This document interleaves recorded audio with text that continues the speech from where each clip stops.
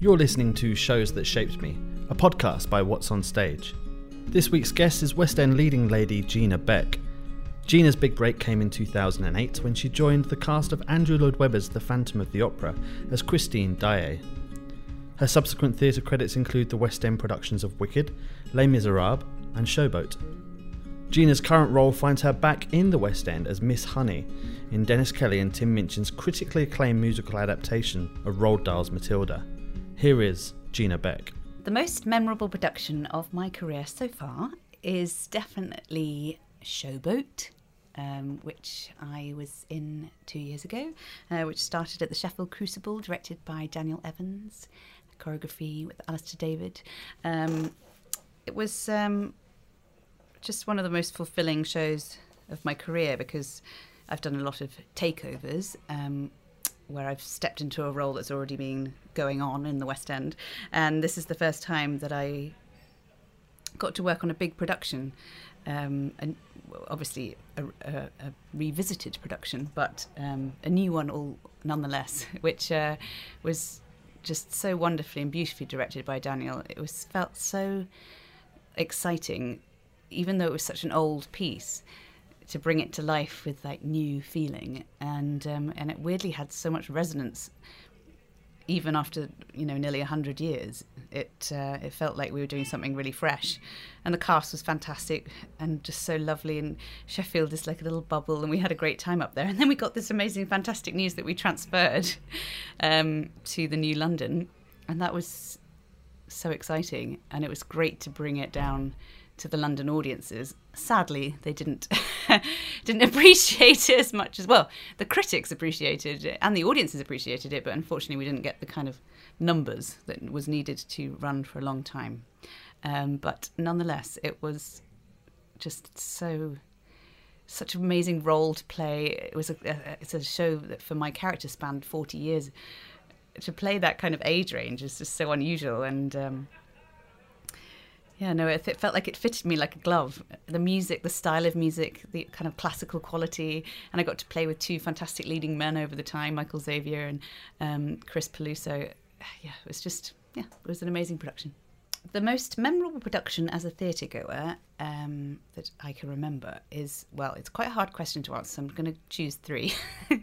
So the first is rather a classic and probably slightly boring answer, is Les Miserables, because it was the first show that I sort of fell in love with the recording and then got to see when I was a teenager, and just on the cusp of like wanting to get into the business. And I think it's a fantastic show and it's so exciting, and all the music is incredible, and and obviously it's been a large part of my life and my career. But at the time when I first saw it, it was magical. And the second show is actually a slightly more exciting choice, is London Road, which I've chosen mainly because it was probably one of the musicals that most made me think, wow, this is cool. When I first started to watch it, I just turned to the person I was with and just said, this is so cool, like within a few minutes. I just never seen anything like it. And I was talking to someone about it today, and we think it's due for a revival. So anyone out there wanting to put it on, I'd love to be in it. It was just, obviously they made the film of it, which was brilliant as well. It was so interesting and so like weird to listen to, but so like brilliant. And the third choice is actually the production of Hair that came over from America with the full American cast, which I sort of fell in love with over one summer.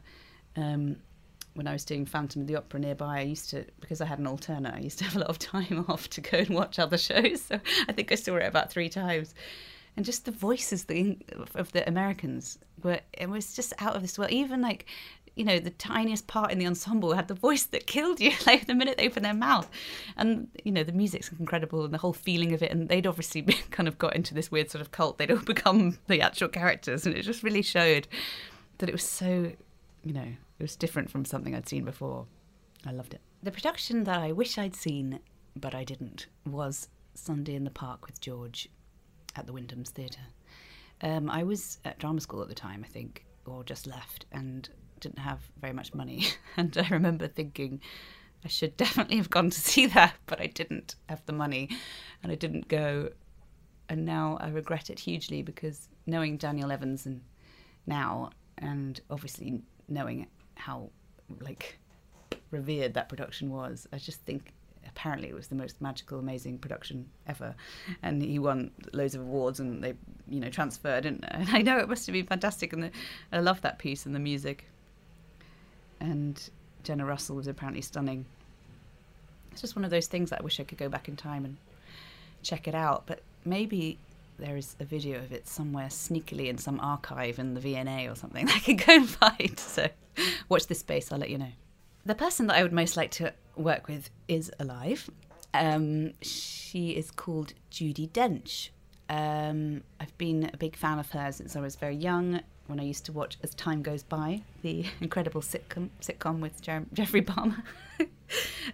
She's the kind of actress that just can make you laugh and cry within a split second. Something that I think Sheridan Smith has as well, but it's just that kind of weird, I don't know, she's so honest with her acting that, I don't know, it's incredible, and I wish I could be like that. And I know that if we did a show together that we would become really good friends. I just know it. I know we get on. And apparently she's really naughty backstage and does like silly things and does like pranks on people and leaves, you know, dead rats on stage and that kind of. And once she went into the Les Mis set and did the barricades because she just happened to be next door doing a play at the Gielgud. I mean, she's just like the coolest woman in the world. So Judi, please, if you've got any current projects out there that, you know, need a soprano, 30-something, and just let me know, because I think we could be friends. Thank you for listening to Shows That Shaped Me, a podcast by What's on Stage. If you enjoyed listening, please do make sure you subscribe on iTunes so that you don't miss a single episode. Previous episodes include Rosalie Craig, Drew McConey, James Graham and Lindsay Posner.